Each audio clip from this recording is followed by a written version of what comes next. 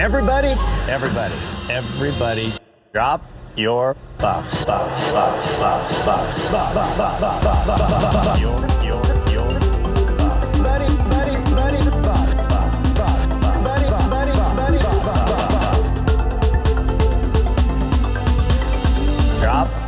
your buffs. Welcome back to Drop Your Buffs. I'm Sean Ross. I'm Evan Ross Katz. And we are here to talk Survivor 44, Episode 2, Two Dorky Magnets. Evan, how are you feeling after Episode 2? Well, let me just say, I came home from a screening of Scream 6 to then watch this episode of Survivor. And I feel like I had similar mindsets going into both, which listeners to this podcast will not be surprised to learn. A little bit of like negativity. And I originally like left Scream 6. This is relevant to this conversation. I left Scream 6 and I was with my friend and I was like picking all of the things apart about the film that I didn't quite like, you know, and he was like, he was really loving it. And I was like, yeah, but blah, blah, blah, blah. So when I get home, I'm talking to Billy, I'm heating up some meatballs as we get ready to watch Survivor. And I'm like telling him all this stuff. And then about like halfway through the Survivor episode, I paused and I turned to Billy and I was like, you know what? I was like, I think I kind of loved Scream. And he was like, I know, Evan, like you got home and you like couldn't stop talking about it. Anyway, related to that, this episode of Survivor blew me away. I think this was the best episode of the modern era. And by that, I mean 41 onward. To paraquote Jeff Probst, I think we have a season. I think this was just really exciting on multiple fronts because the groundwork for a lot of exciting things to come was laid out. And I have like a lot of excitement about this season. I'm flabbergasted. Oh my God, I'm sorry. I was like excited to hop on the mic because I just am like, I feel like we're recapping vintage Survivor in that it's like I don't have critiques of this episode. Wow. I mean, I'll find some, but like, you know what I mean? Like on the surface, I'm energized about this. And like, I have a lot of players that I'm investing in. Side note real quick though, please, everyone, if you're on the fence about Scream 6, run, don't walk. Yeah, you gave it an 8.5. I know. That's big. What would you have given Scream 4 and 5? I would give Scream 4 a 6.5 out of 10. Uh-huh. And I would give Scream 5 a 6.5 out of 10 as well. Ooh. Yeah. See, I really loved 4 a lot. I haven't watched it in many years, but I remember loving it, like seeing it in theaters and being like, wow, we're back. We're back to the Screamverse. And then 5, I was a little, not crazy about it. Yeah. And so that's left me feeling, and then with the Neve Campbell news about 6, I was feeling very like, I don't even know if I want to see this, but then you were like, let's talk about it on Shut Up Evan. So it's like, okay, I'm seeing it opening night. So now I'm kind of excited. Okay, well, I mean, obviously no spoilers, but I will just say, like, the end sequence is astounding, and the reaction from the audience was like, just really something I will remember. Like, I'm not reading into anything you're saying, but can I just put out a theory there? And I don't want you to react in any way whatsoever. Yeah, of course. I'll turn your camera off. I'm just kidding. But no, I'm joking. Okay. But I've had this theory because in my mind, I don't know if this was like a Mandela effect, but I thought there was this news cycle about how Neve Campbell wasn't offered enough money for Scream 6, decided not to do it, talked about it in one interview, and the internet blew up. And then I thought that there was a second news cycle where they upped the pay for Neve Campbell. And now she was back on for Scream 6. And now that Scream 6 is coming out, everyone's like, well, I can't believe Neve Campbell's not in it. And then I was like, wait a minute, she is in it. We had this whole thing. And so I was like Googling, there's no information about them upping the pay and her coming back on board. And so like either that was a figment of my imagination, or I saw into the future, or everything's wrong that I think I know, because my theory now, based on all of this, my invented memories and my real memories, is that Neve Campbell's going to surprise appear in Scream 6 and could show up in the end. Maybe she's Ghostface. I mean, like, that wouldn't make sense to me, but I'm like very hopeful now that Nev could be making an appearance, but obviously please don't confirm or deny. That's my theory that I'm putting out there. Well, first of all, how did you feel about my facial non-reacting? I feel like I did it I really almost well. felt like you weren't listening to me. No, I was. I just was practicing my mindfulness around not reacting. You're a very good actress. Very good. All I will say in response to that, without obviously not spoiling, is that your thoughts going into it are the same thoughts that I had going into it as well. Interesting. And the only other thing I want to say about the movie real quick is just like, I just never really vibed with this like new era of actors. I'm admittedly like not a big Jenna Ortega fan. I don't see the similarities between her and Aubrey Plaza. I feel like where Aubrey Plaza's delivery feels very natural, Jenna's feels a little bit more affected to me always. I feel like she's like performing this idea of like, how would you even describe it? That's sort of just like, I don't know, the I don't give a fuck energy, or like the not monotone. What's like monotone expression? Like It's like a Plausian attitude. Yes, indeed. Anywho, I just feel like the characters and the actors, everything just came together really beautifully in this film. And more than anything, it just like got me energized about like the power of a thing. Okay, so this actually relates to Survivor, right? Where it's like this idea that like you think this thing has turned a corner and it can no longer be good, which is certainly how I felt after Scream 5, especially with regards to like the treatment of the legacy characters. And coming into this film, or coming out of this film rather, I'm kind of like, okay, there's more life in this franchise and there's ways to reinvigorate something like this. Whereas like I said to Billy, I was like, I want to write a spec script for Scream 7 now. I'm like that sort of like amped, and I finally feel like these new characters introduced in Scream 5 like have legs to become like, to continue on. Anywho, I'm real amped about it. I'm amped about Scream 6 and I'm amped about Survivor season 44. You know that when I was a kid, my very first personal email address, I don't know if you remember this era of the internet where every website had an email option where you could sign up for an email address with that website.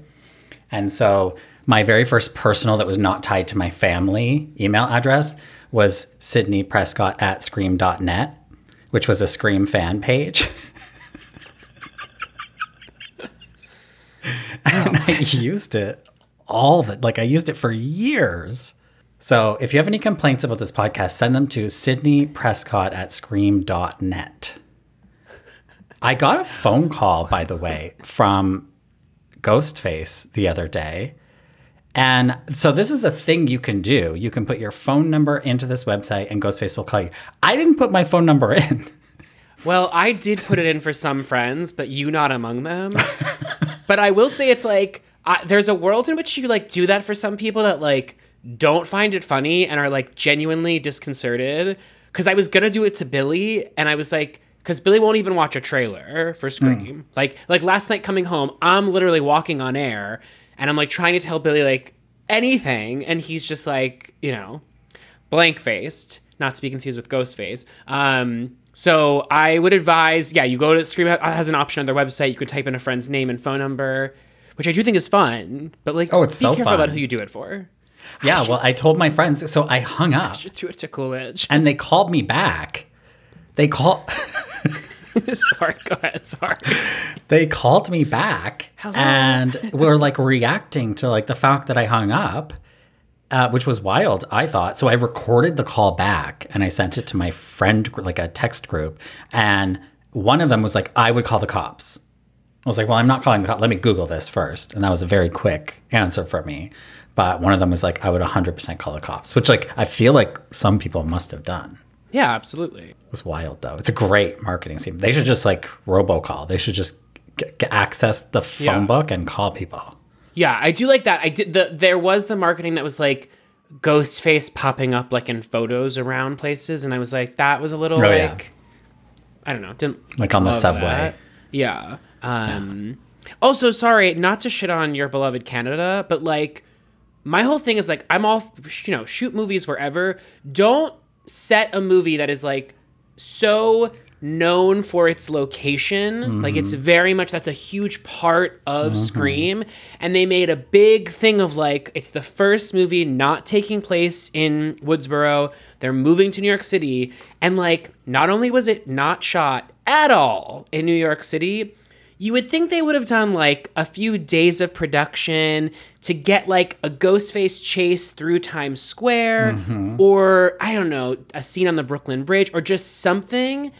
Nada. And there's like a moment in which it's like supposed to be Central Park, and they like don't even make the effort to like make it look like Central Park. There's this body of water that I was like, this isn't the Jackie O Reservoir, and it's not the big lake on the south side.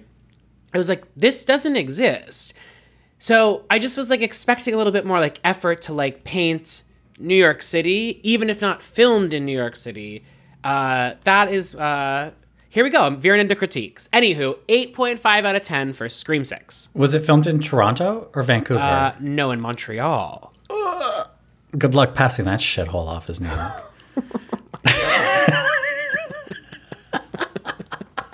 Wow, how do you really feel? I kid.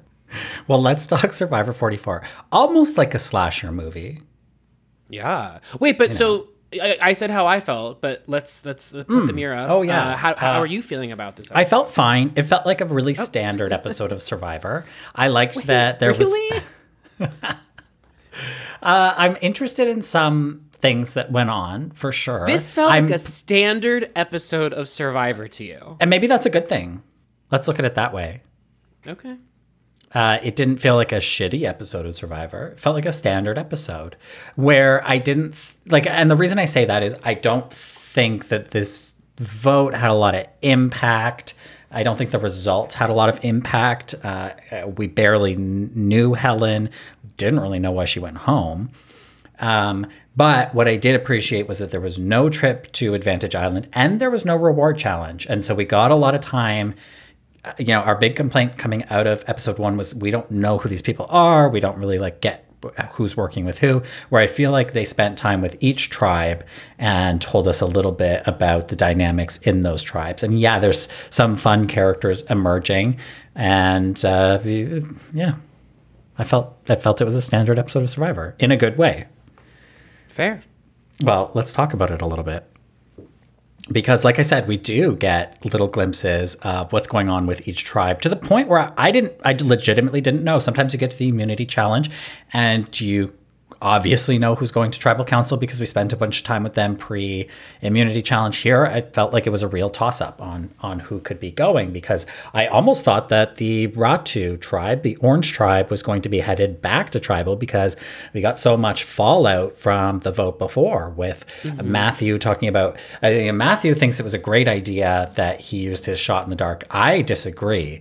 But the reason he did it was, as we speculated last week, that he didn't want to draw a line in the sand. He didn't want to say, here's who I'm aligned with. He wanted to sort of see where the chips fall and then be able to move forward based on that information. So by not voting, it leaves Kane as the only person on the tribe kind of on the outs because he's the only person left that did vote for Brandon.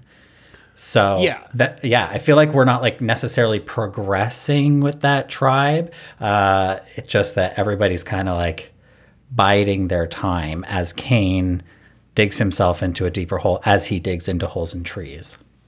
Well, I think the thing with Matthew's play is that whether or not you think it was a good move, it's a move that I don't know if we've seen before. I could be wrong, but I think it was very strategic, and it was using it was using the game in a way that we haven't yet seen, which I thought was interesting. But also, I just want to say too, it was so ideal that they didn't go back to tribal because the worst case scenario with these 3 tribe divisions is 2 episodes back to back, especially the first 2 episodes with the same tribe going to tribal, because it means you have 2/3 of the cast that yet again you're losing screen time with. So in terms of the possible outcomes here, I agree with you. The story didn't really move forward too much, but it sort of allowed for more stories to emerge, which I think is the best case scenario.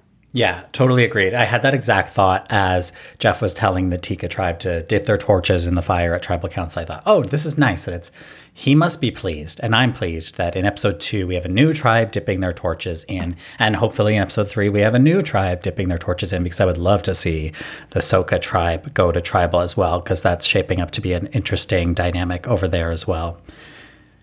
What about Matthew in the immunity challenge, revealing that he built the snake maze in his backyard?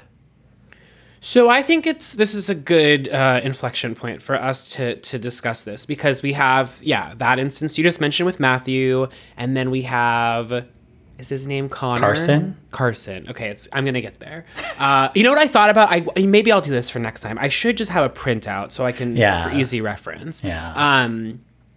But then we have Carson talking about the fact that he 3D printed some of these challenges. I guess my question is, and I don't think this is like a controversial stance here, but it's like, you kind of start to wonder if people are doing this, which is essentially gaming the system here, shouldn't the system change? I'm not sure why the show is applauding people for coming in. And we have this, I think, wasn't it Evie in 41? Yes. Okay, yeah. So it's like, we've had this happen before. To me, it's like, this is a sign of, and we've mentioned before, for reasons beyond this, that we just have fatigue over watching the same challenges over and over again. But this should be like the most overt signal to production to say, we want to circumvent this. We love that you're a fan of the show. And there are definitely things you can do to, excel at the challenges that are less specific. For instance, like, you can become a better swimmer. You know what I mean? Mm-hmm. You can, work on your endurance. Like, there's ways in which you can prepare for Survivor, but I don't think you should be able to prepare to the point where you're 3D printing challenges. I think credit to them for doing that, I guess. Mm-hmm. I'm going to be honest and be mean for a moment. Like, I'm a little bit like, don't you have like better things to do with your time? That's where my head went immediately. But then, like, you could argue, like, you and I have devoted fucking hours and hours to watching this fucking show. So do we have better things to do with our time? Who's to say? But I'm just not sure that was like the way that the show seemed really proud to present this in both of these instances. And I saw that more as a red flag.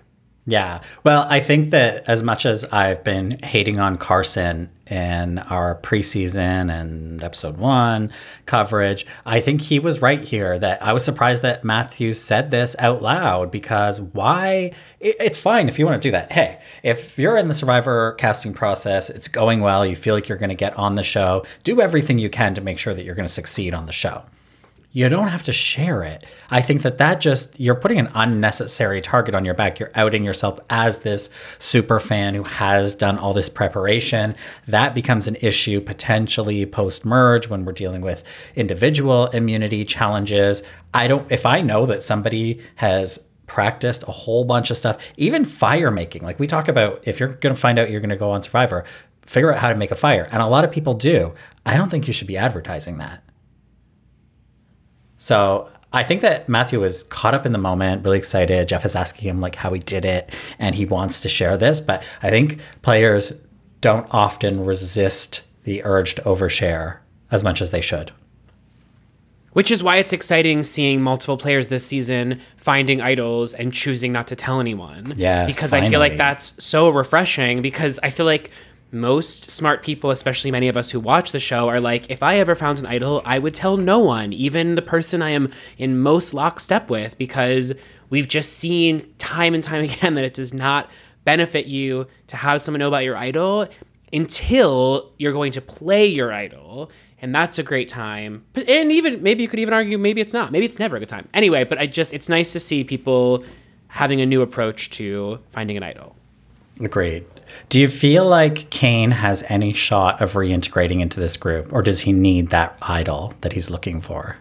I think could be fine. I because we've had such limited time with that tribe, seeing the dynamic outside of like that one conversation, I think it's early enough that he can find his way out of that. And oftentimes, and we've seen this on the show time and time again, like when you have a situation like this in which it's like, you make a move and it backfires. Oftentimes when you go to that person and sit them down on the sand and have a talk about it, you can actually get to be in a better place with them and actually like create a really strong alliance from the connection of like having that one-on-one and, you know, having both of your names out there that can actually work to your benefit in the long game.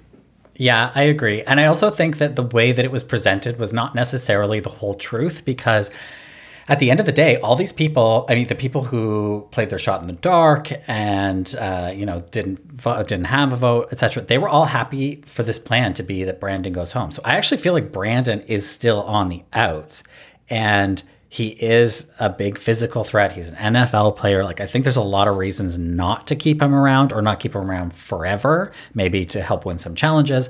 But I still feel like the majority of that tribe was happy for him to go home. But that's why I think if you're Kane, you go to Brandon privately. His name's Brandon, right? Yeah. You go to Brandon privately and say, listen, I was falling in line with what was said to me to do. And so I'm actually the person here who's like, my cards are out. I'm showing you who I am in this game. Everyone else is trying to make it seem like, you know, I'm the scapegoat here, but I'm coming to you. And also, if I were Kane, it's like, form an alliance. Again, like kind of what I was just saying. It's like, use your one-time enemy ship to create an alliance and say, like, you know who, this is who I am. Everyone else is faking you. Yeah, agreed. Okay, let's talk about the Green Tribe, the Soka tribe, because there's some characters emerging here, including our showmance couple of Franny and Matt. Again, still confusing to me that there's two Matts in the game, and I'm trying to keep them straight, but we got Matt and Matthew. But Franny and Matt are sparking a little connection here. I'm not sure that I'm seeing the sparks flying on the screen. In terms of showmances, like, I'm not feeling a lot of chemistry between them, but they're telling us there's chemistry between them, so I have to believe them.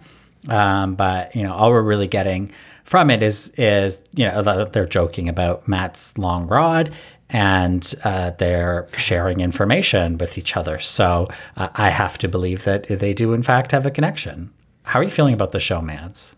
I'm into it. I just feel like it's one of those things where it's like, there's already discussion on Twitter of like, are we shipping them? And like, what's their name? And it's like, I'm all for like the flames of this beginning to ignite, but like, I feel like we like as a fan base, and not just of Survivor, just fan bases in general, tend to go in too hard too quickly, where it's like, I like the seeds of this. Let's see what happens. I agree with you where like, I was getting more like Best Friends Forever vibes than anything I was getting else. more Gabby and Christian vibes. Yeah.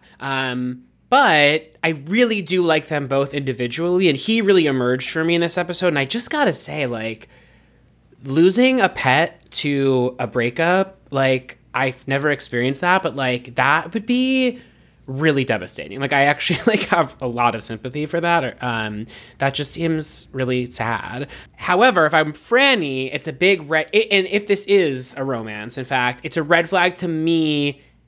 Just being that he just got out of a relationship, I would just sort of log that information in my mind, game aside. I'm just talking like relationship wise, and just be like, he is a wounded bird at this moment, as is anyone who is broken up with. I'm not saying him specifically, so just, you know, I would say tread lightly. But I thought one of the interesting like strategic things to emerge from all of this is sort of like that question of, when you're in a 6-person tribe and, you know, you find someone, and whether it be you like them as a friend or no matter what, there's that balance of who you spend your time with that I think gets a lot more noticeable when there's only 6 people. And there's just naturally going to be people that you gravitate towards that are just easier to hang out with, and then people that you just like don't have anything in common with and never really form a relationship. And we've heard so many players that have come on Drop Your Buffs and just been like, I didn't talk to this person, not because I didn't like them, but because like we just didn't connect because I was busy connecting with other people. I think that like that in this 6-tribe format, or excuse me, 3 tribes of 6 format makes it difficult. Like, I don't know how do you play that? Because it's one thing to be like, we shouldn't hang out the rest of the day, but then it's like, I don't know. It's like, but like, I don't want to sit there alone or have to talk to someone I don't want to talk to. It's an interesting thing to like have to negotiate. Yeah, totally. And as much as they are talking about not hanging out all the time and not trying to appear as this duo in the game. Everybody in the tribe seems to be picking up that they are in fact a duo, and Claire even said that this could be a liability for Franny.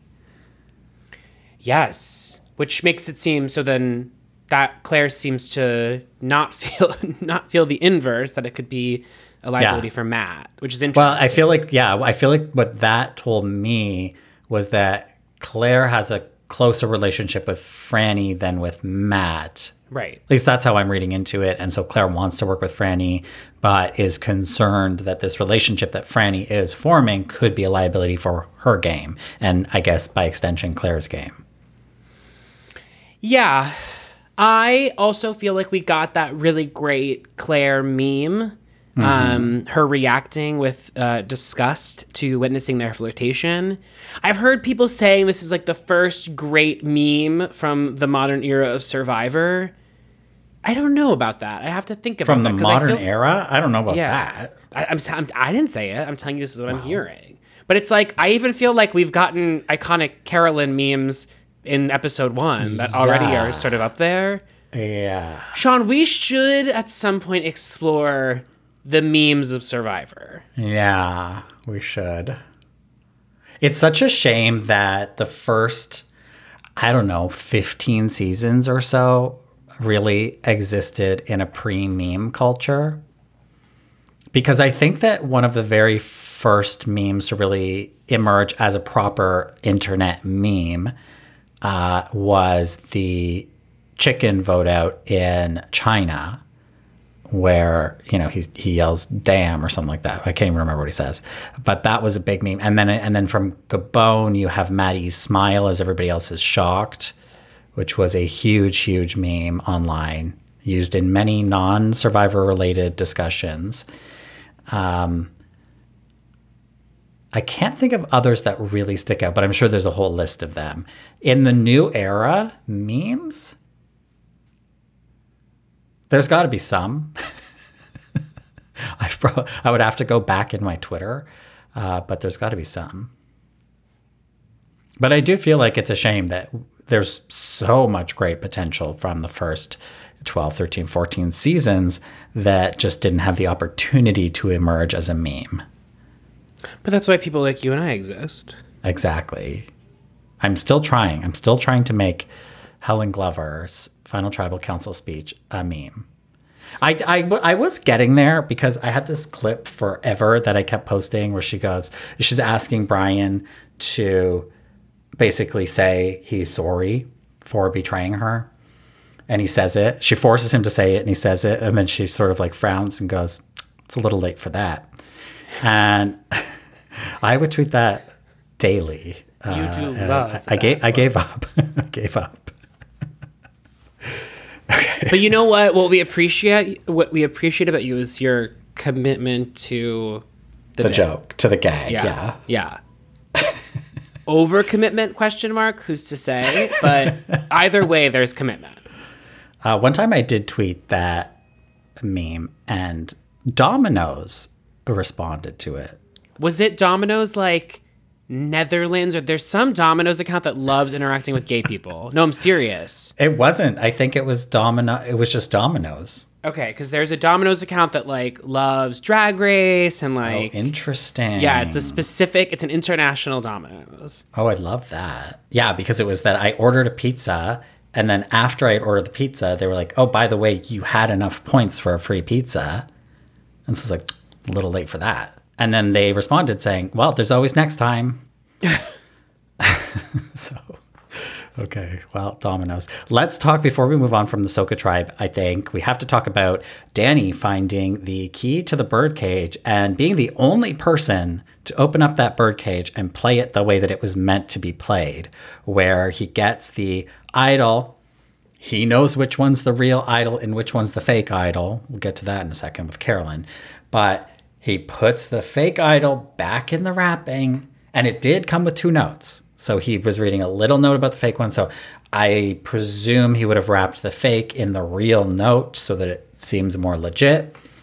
Puts it back in the birdcage, locks it. I don't know what he did with the key, but presumably rehide the key, let somebody find it. I think he played it perfectly. Okay, so 2 points on that. One, the location of the idol felt a little obvious. As Billy pointed out when we were watching it live, it was a Location man-made... of the key? The location... Yeah, the excuse me, the idol. location of the key. Yeah, Yeah, sorry. okay. It was in a man-made structure. Yeah, it definitely was. And it was like literally right in there. I just found that a little bit odd considering what Carolyn had to go through to find hers. Obviously, everything she went through, she didn't have to go through, but still, hers was a little bit more hidden, I felt. And then the other thing, and I've always sort of wondered about this, he opens the cage and then he reads the thing right there. Yeah.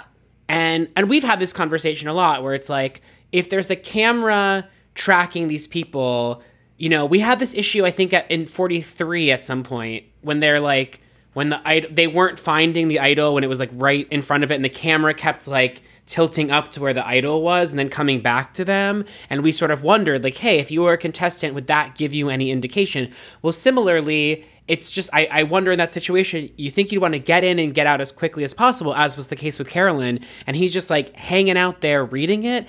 And then you also have instances too, like later on when Carolyn, after she found it, she's doing her talking head and she like screams. And it's like, is there a world in which it's like, is she in earshot of the other players? There's just times you're sort of like, how far away are these people? So anyway, when he finally got the idol, I just was surprised that he would not make any attempt to be a little bit more covert. Yeah, it was definitely bold to be reading the clue there. I mean, we saw when Carolyn found hers, she shoved it in her pants, left the cage empty, of course, assuming, you know, there was no putting anything back. And at some point she reads it and figures out, I need to put something back here.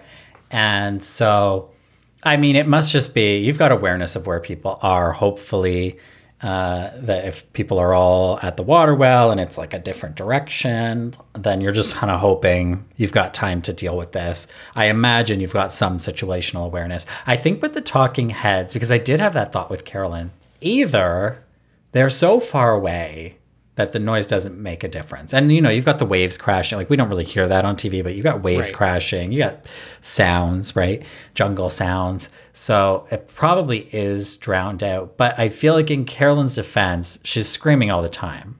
So she could be screaming about anything. Yeah, it's true. But good for Danny. Danny's got this thing, and he put the fake idol back in the cage. So very excited for somebody to find the fake idol, because that's what this was all about, right? That's the whole point, I think, of the birdcage idol. But let's talk about how they dealt with it on the Tika tribe, because they all go idol hunting, and Carolyn's got like a real interesting montage here where, first of all, she finds a snake, which I've always thought about. They're always looking for idols in holes, and I would not be shoving my hand into any old hole on an island. And here now, in this episode, we had two. We had Kane found a crab in a hole, which, like, I don't want to find that. I mean, I definitely don't want to find a snake, but I don't want to find a crab either. I'm not reaching my hand in any hole. Not the whole hand.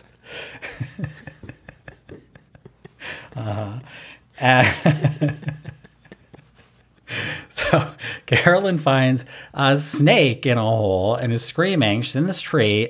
And it's a rare moment in Survivor where, like, sometimes these things happen and they're like doing these cutaways to a snake in a tree, but it's not really, like, you can tell it's not in the moment. But no, this snake is in the tree. Like, we're getting it in the same shot with Carolyn. So I wouldn't be hanging out in that tree. Like, I would have fallen backwards out of the tree probably. I do think one thing about this moment that worked so well is that my inclination originally is to be like, what the fuck is she doing up there? There's never going to be an idol hidden up in a tree like that. But then the great thing about Carolyn is, like, she openly admits that, like, she's just trying to create memories. And for her, the idea of being on Survivor and climbing a tree looking for an idol is objectively more fun for her than looking in the places she know it will be, because she wants to be able to come back with the story of, like, I climbed up the tree looking for an idol and then climbed down and found it, blah, blah, blah. It's like, that's part of the story of her time on Survivor that she's trying to build. And I appreciate that. That sense of adventure, which I guess we got a little bit of from, what's his name Matthew in episode 1. But that felt a little bit, I mean, granted, they're both to no end, but at least with Carolyn, it's like, it was, I understood Carolyn's energy in that moment. And I gotta say, like, I think Carolyn really emerged in this episode for obvious reasons. Do we stop now to do the poop teeth moment, or do we come back to that? Absolutely. Okay. Wow. So Billy sent me a tweet about it, which I don't know. Maybe we'll find a way to share it online. But I have to say that, like, all tea. I'm not someone that, like, loves Survivor Twitter. I just think it tends to be, like, very Reductive. Yeah, really reductive. But, like, Billy and I love Real Housewives of Potomac Twitter because it sort of, like, takes moments and extracts them and, like, finds so much comedy gold. Some of the tweets emerging about Carolyn and the poop and the tooth and the poop, even just saying that, like, my God, that was a real moment that I feel like people seized on in a really, like, smart way. And I feel like we could even make some memes around that. That is wild. That is a really wild story told with such conviction. I hope. We don't have confirmation that the loved one visit is not happening, right? I mean, I know it's likely not, but we don't have confirmation. I assume it's not, but we don't have confirmation. Okay. We've got to meet Carolyn's son. Like, I want to meet the person that Carolyn produced. I want to meet the person that calls Carolyn mother. Yes. So, but I do want to say, so Carolyn to me is not emerging as mother, but what's emerging is something really fun. The energy is just not mother energy, but the energy is certainly, like, I don't have a term for it just yet, but I'm really liking it.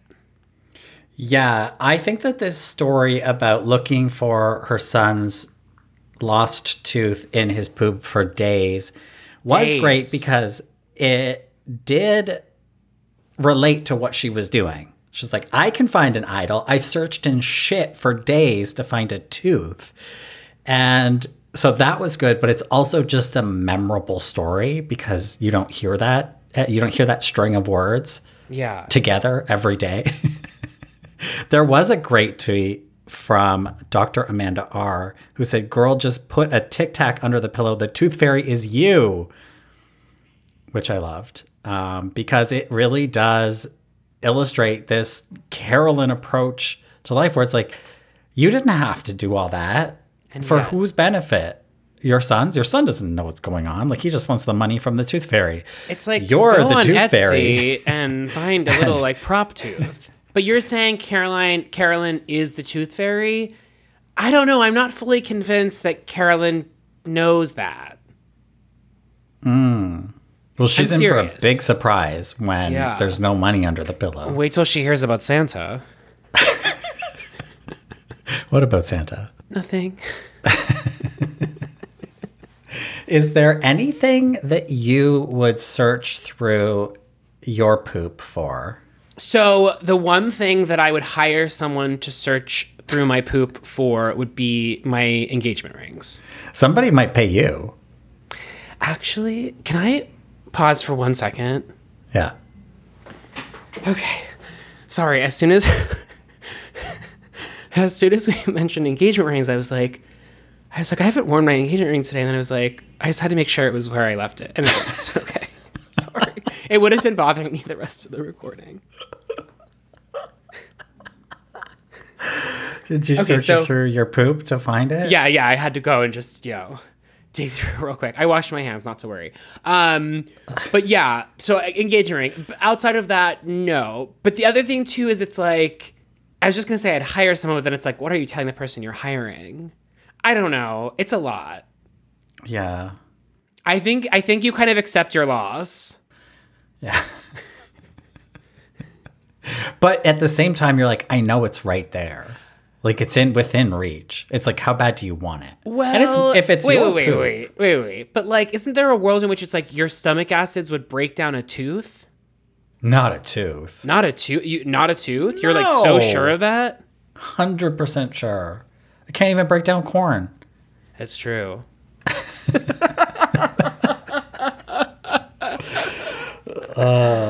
Do people Thank swallow God. teeth a lot? Like, do people? I guess that happens. I guess it happens. They're already. Yeah, in I your think it mouth. It's halfway happens. there. No, it certainly happens. But I don't know. I feel like it's great because like this is definitely like exit interview press wise. It's like this is huge as far as like something to explore with Carolyn. Yeah, literal fodder. Yeah. For an exit press interview. Yeah. Okay.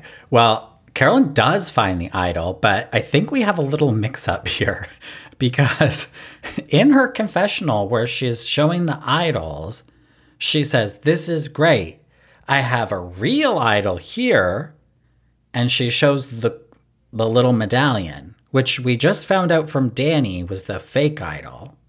And then she goes, "And then I have this string of beads that means nothing at all." She's got them crisscrossed.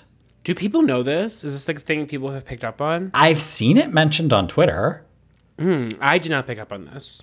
Okay, she definitely, I mean, I think has them, unless they've mixed it up on the Tika tribe just to change things up, but I don't see why they would do that. But specifically, Danny says, "You've got this coin, which is meaningless and worthless. You can do with it what you like. And you've got this string of beads, which is an idol." Carolyn's got them crisscrossed. And I think that this could lead to something really fantastic because when she did put the bag back, I thought, oh my God, she's going to put back the real idol. And somebody's going to have a real idol and she thinks they're going to have a fake idol, but she has a fake idol and she's going to try to pull off a play and it's going to go disastrously wrong. But she didn't put it back. She put back an empty bag, which everybody very clearly recognized as an empty bag. So she kind of screwed that up, but she's still got this opportunity to plant a fake, what she thinks is a fake idol, but which is actually a real idol. All I think it's going to take for her is to like reread those rules and like maybe she'll sort it out in her own mind. But I just think it's interesting that they showed her showing us the fake idol saying, "I have this real one," and then the real idol saying, "And this fake one." That could be really... So it could be a disaster. I will say, though, it's just like this is such a, again, like one of those, signs that we have a good season on our hand. I remember last season, season 43, when Jesse found the idol. Mm-hmm. And I was just like, and then also it's that other guy too. Who was the guy that Cody, when Cody found the idol, and it was just like, oh God, like not this guy finding the idol. Yeah. And so one thing that's so exciting about Carolyn finding the idol is just the idea that like, that's the exact person you want to possess an idol. Yeah, totally. And this whole thing about Carson being a master body reader and being able to, he's read all the books. He's studied up. He's going to join the FBI. And he's dead wrong. And I don't know if this is the thing that leads to Helen getting voted out, because when we get Carson's POV on each individual person and what he thinks they're hiding or not hiding, and it's Helen he fingers as like, she's crossed her arms. I don't trust her. I thought that was interesting. Because everything else we've seen from Carson is like, I'm young, but I'm smart, and I'm not going to show them that I'm smart. And here we saw a little bit of a Dodo moment from him. I often think that if I was on Survivor, my real downfall would be thinking that I can read people's body language. Because you can't read people's body language. Yeah, I mean, in some instances you can, but I also think that people can be more conscious of their body language than people realize. Yeah. One thing that I did see Helen reveal in her exit interview was, because one thing I think a lot of people were wondering when it came down to things was the sequence of events, because Carolyn in her confessional made it sound like she literally heard footsteps coming, and then they all come back, and then they go to the birdcage, and then not once does anyone wonder whether or not it's Carolyn. They all start to question one another despite the fact that they've all been together, which of course doesn't make sense. And yet again, of course, Helen revealed that there was a lapse in time between when they got back and when they went to the birdcage. So there was actually there was a reason why everyone would be questioned. And I did find it a little bit like, the moment was almost like so chaotic that but then again, it's like, well, maybe Carolyn's just chaotic, but I was like, I don't think we needed we didn't need the footsteps coming as she was moving the thing if you didn't have the footage. And whatever they did have felt very Franken edited. And it's like, the moment still lands where it's like Carolyn is so wacky that like it didn't occur to her that she'd have to go back again. It didn't need like the added beat of like the time pressure, because you're going to feel a pressure whether or not they're approaching, because you don't know at any moment they could be there. Something that they don't talk about on Survivor enough, I think, because it does affect the game in a lot of cases, is that what Helen said, I read this in Mike Bloom's exit interview with her, is that she used this phrase, which you'll hear often on Survivor if you're looking for it, or you'll hear outside of Survivor about Survivor, which was that she said, well, at the time we were all together and Carolyn wasn't there because she was, quote, on a walk. And what on a walk means in Survivor terminology is that she's filming a confessional. And so they'll say, the producers will come up to people and say, okay, it's time for you to go for a walk. That's the terminology they use. And so Helen saying that means that at the time they were all together and Carolyn wasn't there because she was recording a confessional, which is actually like great timing for Carolyn to not have to be there and have her body language read by Carson. And I think that this probably comes into play in a lot more scenarios than Survivor ever tells us. And I wish that there was a way on the show that they could convey to us, like, I wish they could openly say, "Oh, well, we couldn't ask Carolyn because she was filming a confessional." Right. Like, well, that wouldn't detract at all from. But I guess, yeah. In fact, it would make it feels more like the reality TV. If we're lifting the veil, if we're seeing a producer interview Carolyn, if we're seeing the cameras on the boat with Jeff, I wouldn't mind getting a little bit of like, oh yeah, like this is how the show works. Sometimes we're not all in camp, and sometimes you can take advantage of that. Like that's great. It's just like a reward when somebody goes off on a reward and everybody else is left behind and they can strategize. Hey, so and so's on a confessional. Like let's chat. Like in Big Brother, somebody's in the diary room. People can talk while that person's away. I have to say, too, it's like it was very obvious where this vote was going. Because I think Carson made the better move for his game, like what I think is the more obviously better move, but also the fact that we just didn't get any real confessionals from Helen, and especially not from... Who's the other person on the tribe? Sarah. Like Sarah was like purpled pretty much. And so it became very obvious. And also like, yeah, if you're Carson, you should absolutely. Also, if you're a true super fan of this show, this is the other thing that I think is like the unspoken thing. If you're coming on this show and you're a super fan and you should recognize the fact that Jam Jam and Carolyn are going to be very beloved by audiences. You're going to want them to stick around because part of your job, and this is, again, the unspoken thing, is you are trying to create iconography. Mm-hmm. You want your season to be up there amongst the best, and it's very clear, no offense to Helen and Sarah, I know we didn't get a lot of time with them, and maybe we'll get more with Sarah in the coming weeks, but I'm not getting iconic vibes from Sarah. I'm not getting many vibes at all. And so, of course, if you're Carson, you should want these two characters around. Yes, agreed. And I love that you said that because I had that exact thought when Carson went to talk to Carolyn and Jam Jam about the vote. And it felt to me at first that he was doing a double agent thing to like see where their head was at and then was going to go back and share that with Helen and Sarah. What we found out from the exit press, it's sometimes nice to record these. We're recording a little later than our usual Thursday morning. So we actually get the benefit of having the exit press, which in Helen's exit press, she said that they knew that Sarah told both Carson and Helen that she had lost her vote. And so it was no longer a question of this is going to be a 3-2 vote or like Carson is like the true swing here. At the end of the day, it came down to Carson being like, well, I can align with these two ladies who have one vote between them, and then we're 2-2, or I can play it safe and go with Carolyn and Jam Jam, and we have a clean 3-1 vote done. Which is, I think that's very, very sound reasoning to go with Carolyn and Jam Jam. But I do think there is something to Carson's decision that is about keeping iconic players in the game. Also, mind you, in thinking ahead to the merge, it's like these two are big personalities that are going to, either go two ways. One, they help ingratiate you with with the other tribes or blah blah blah, and or if your tribe is being targeted, I would think you would be on the bottom of list of targets because both of them are, in theory, bigger personalities tend to go quicker. They suck up more air in the room. Mm-hmm. But I'm just relieved that this is something that I think I will give Carson a feather in his, is it a quill? Cap. Yeah, but feather in his cap. But what's a quill? Is a quill also a feather? Yeah, it's a feather pen. Okay, I'm giving him a quill. Oh wait, you don't put a pen in a hat though. Is there a feather emoji? No, you put a feather in a cap. It's a feather in your cap. Okay, wait, sorry, but there is a feather emoji, so the feather emoji is going to be the emoji of this episode.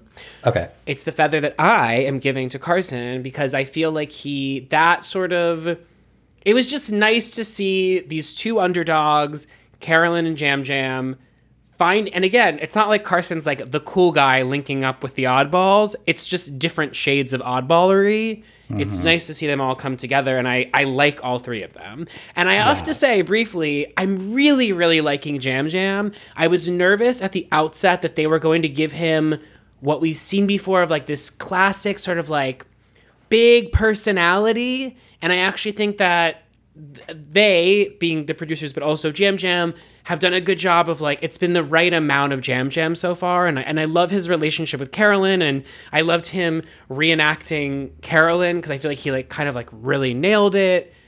I really like this trio. What do you think about the comparison that Jam Jam made of Carolyn to a mix of Goofy and Cher? Okay, I love it. I definitely see the Goofy. Certainly in the physical comedy of the limbs just kind of going everywhere. Yeah, I see it. I mean, Cher's not where I would have gone immediately, but I kind of get it. In the scheme of like people presenting this person reminds me of, the specificity of those references, it's working for me. Does Carolyn remind you of anybody? Okay, this is going to be like a deep cut. I don't think most people, but so there's a Broadway actress. She's one of my favorite actors who unfortunately is sort of off the radar, but her name is Sherry Renee Scott. She was Ursula in The Little Mermaid on Broadway, but she was also Amneris and Aida and Kathy in the last 5 years. And she replaced Idina Menzel in Rent originally. Anyway, she's Sherry Renee Scott. She reminds me of Sherry Renee Scott.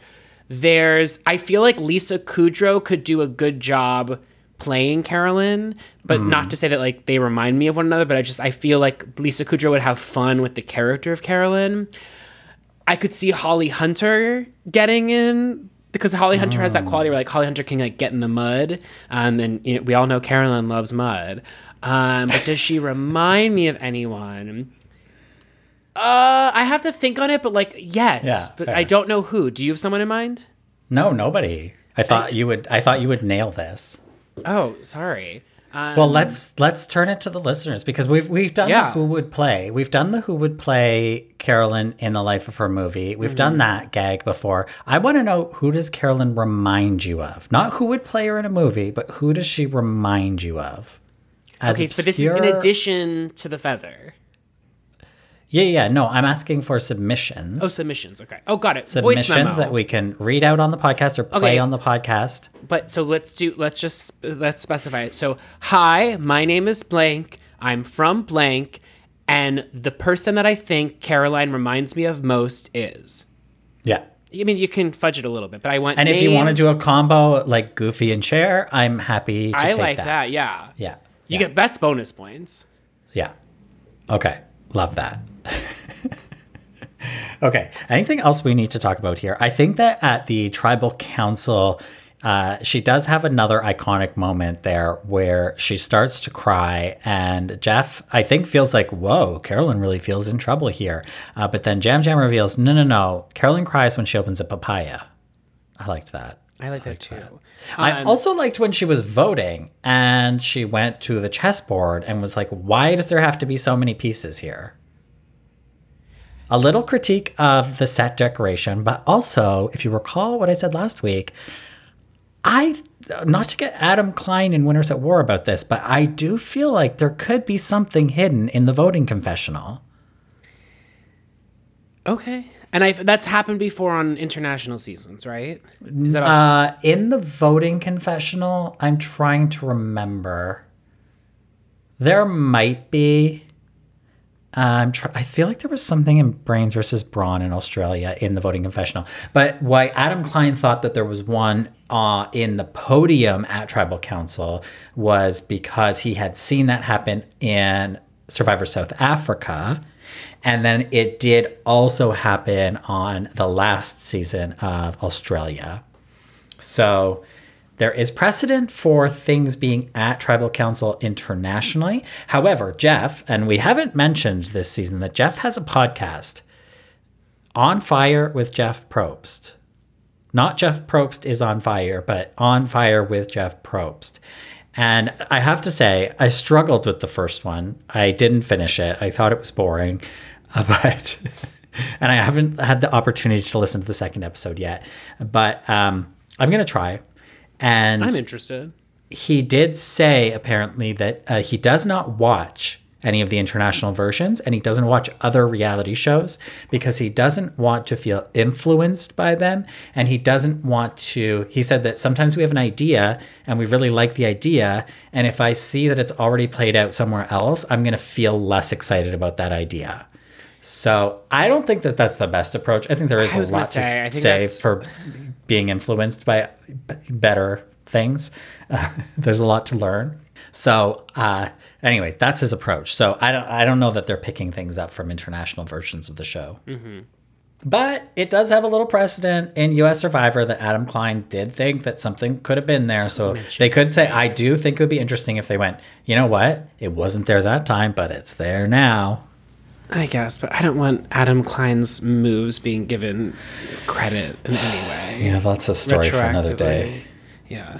I did want to bring up the fact, though, that, you know, we were speaking last week about Claire and venture. Is it capitalism? Well, that was a couple weeks ago. That was in our cast assessment. Got it. So we were... Venture. She's a venture capitalist. We don't know if there's a term called venture capitalism, but presumably. There was some confusion about, like, what it means to be a venture capitalist. And then you put me on the spot with having to explain my understanding, I should say, of venture capitalism. I feel like I didn't do a great job, but I wanted to come here today a little bit better prepped to explain venture capitalism to you and to our audience.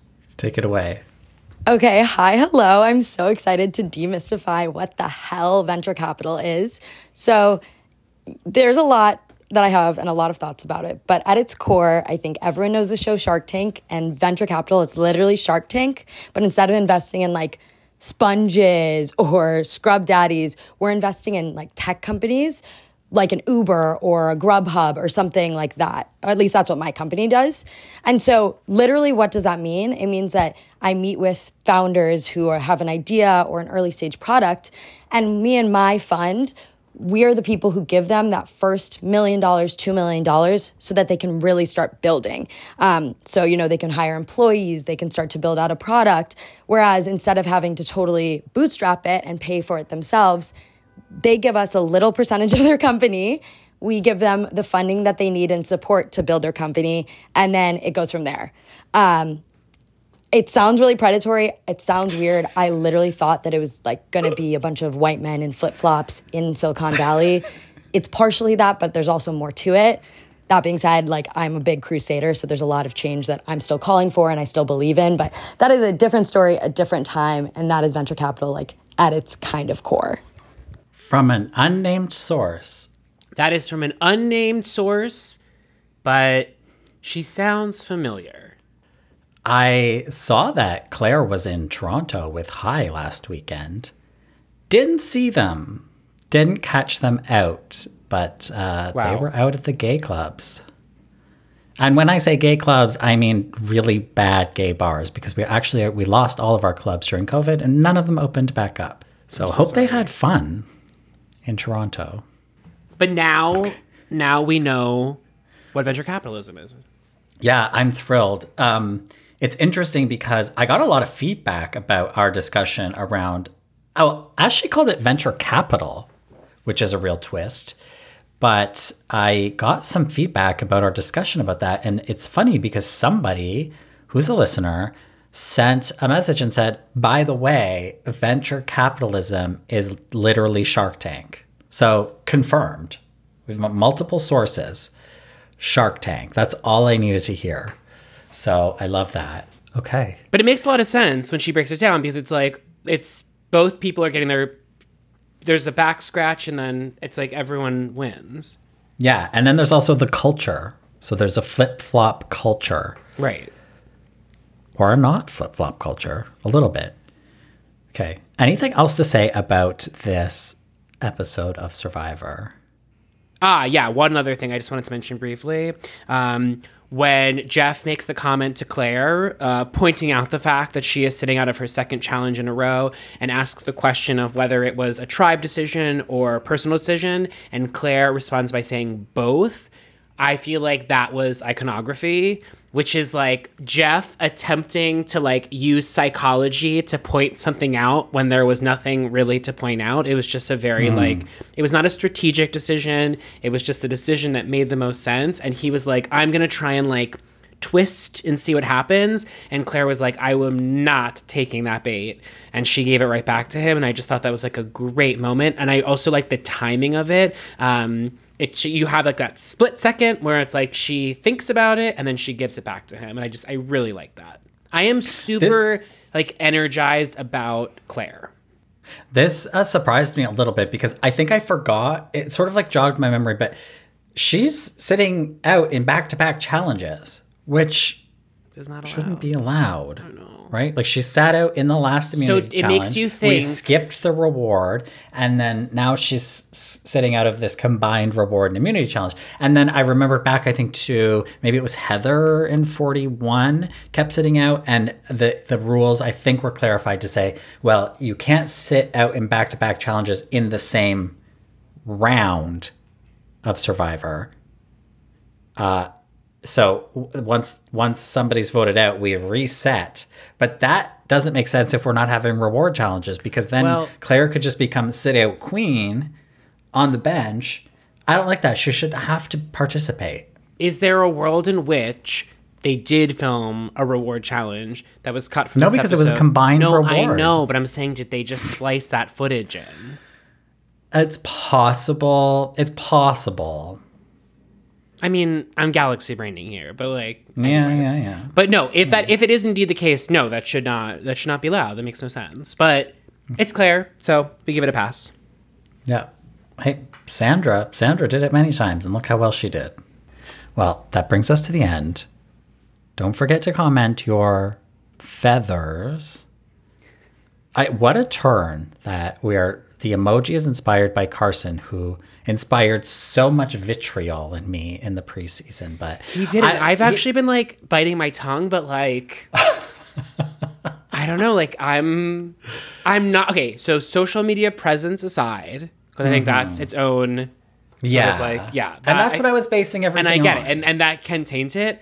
But solely by his presence alone on the show, he is like really giving me like 2013 Sean Cody model. Well, yeah. Yeah. He hasn't dated anybody before, though. I think that's going to change.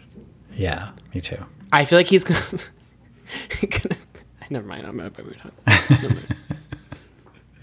Okay. Well, if he doesn't win Survivor, he has another career opportunity here. Indeed. As a 2013 Sean Cody model. With that, this is episode 99 of Drop Your Buffs, which I meant to mention up top. 99. Should have been episode 100, but our Australian recap is a little delayed this week. It's coming, I promise. It's a work in progress. Wait, so had you recorded the Australian when you were meant to record it, this would have been 100? This would have been 100. I know. I'm sorry. I'm sorry.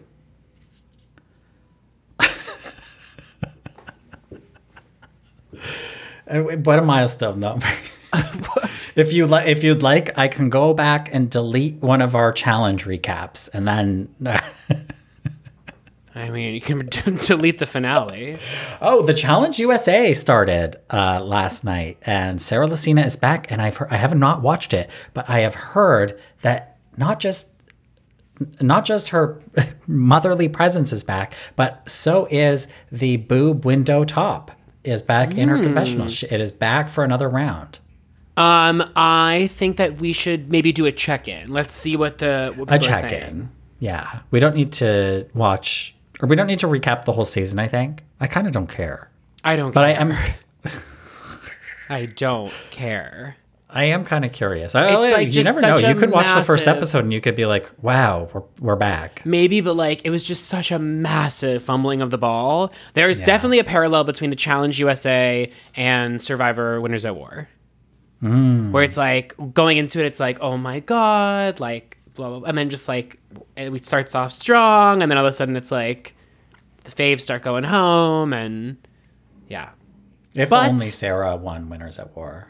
if only. But I am hopeful that the Traders season 2 can be what we wanted the Challenge USA to be. Totally. Okay. All right. Well, look forward to our Australian Survivor recap coming soon. Another big week. Very exciting game over there. And we have a couple of exciting interviews in the works. So look forward to that. Subscribe so you don't miss that. Follow us at @DropYourBuffsPod. By the way, the winning season for our next Patreon rewatch is Pearl Islands. I said we'd talk offline about that because you just rewatched it. I mean, it would be an iconic recap season. But I don't think I have it in me to watch the it only this problem soon. is, so I mean, we can do another a round of voting because we had a few runners up that were all tied and they're all great So we seasons could to recap. Yeah. So we could open the voting up again. I just feel bad that the democratic process is being usurped. I understand, but usurp would definitely be one interpretation. But the way I see it is, it's like, yes, we will do Pearl Islands. It's just that I just rewatched it with my Yeah, fiance's I parents, understand. so I'm open to it, but it just like. Yeah, I feel like I'm gonna be lower energy because it's gonna feel anyway. But we'll think about it. Okay. Well, maybe we're going to be opening. It's like voting up again. I am in alignment after having watched it that it is the Yeah. best season of Survivor. So yeah, Okay. I'm far more excited by the ones that came in second place. They're like really sort of not random picks, but like great picks. is that there would be like fun to a recap. Pittsburgh presence? Yep. Okay, Okay. We've gone on long enough. Thank you so much for listening. Happy 99. Goodbye. bye.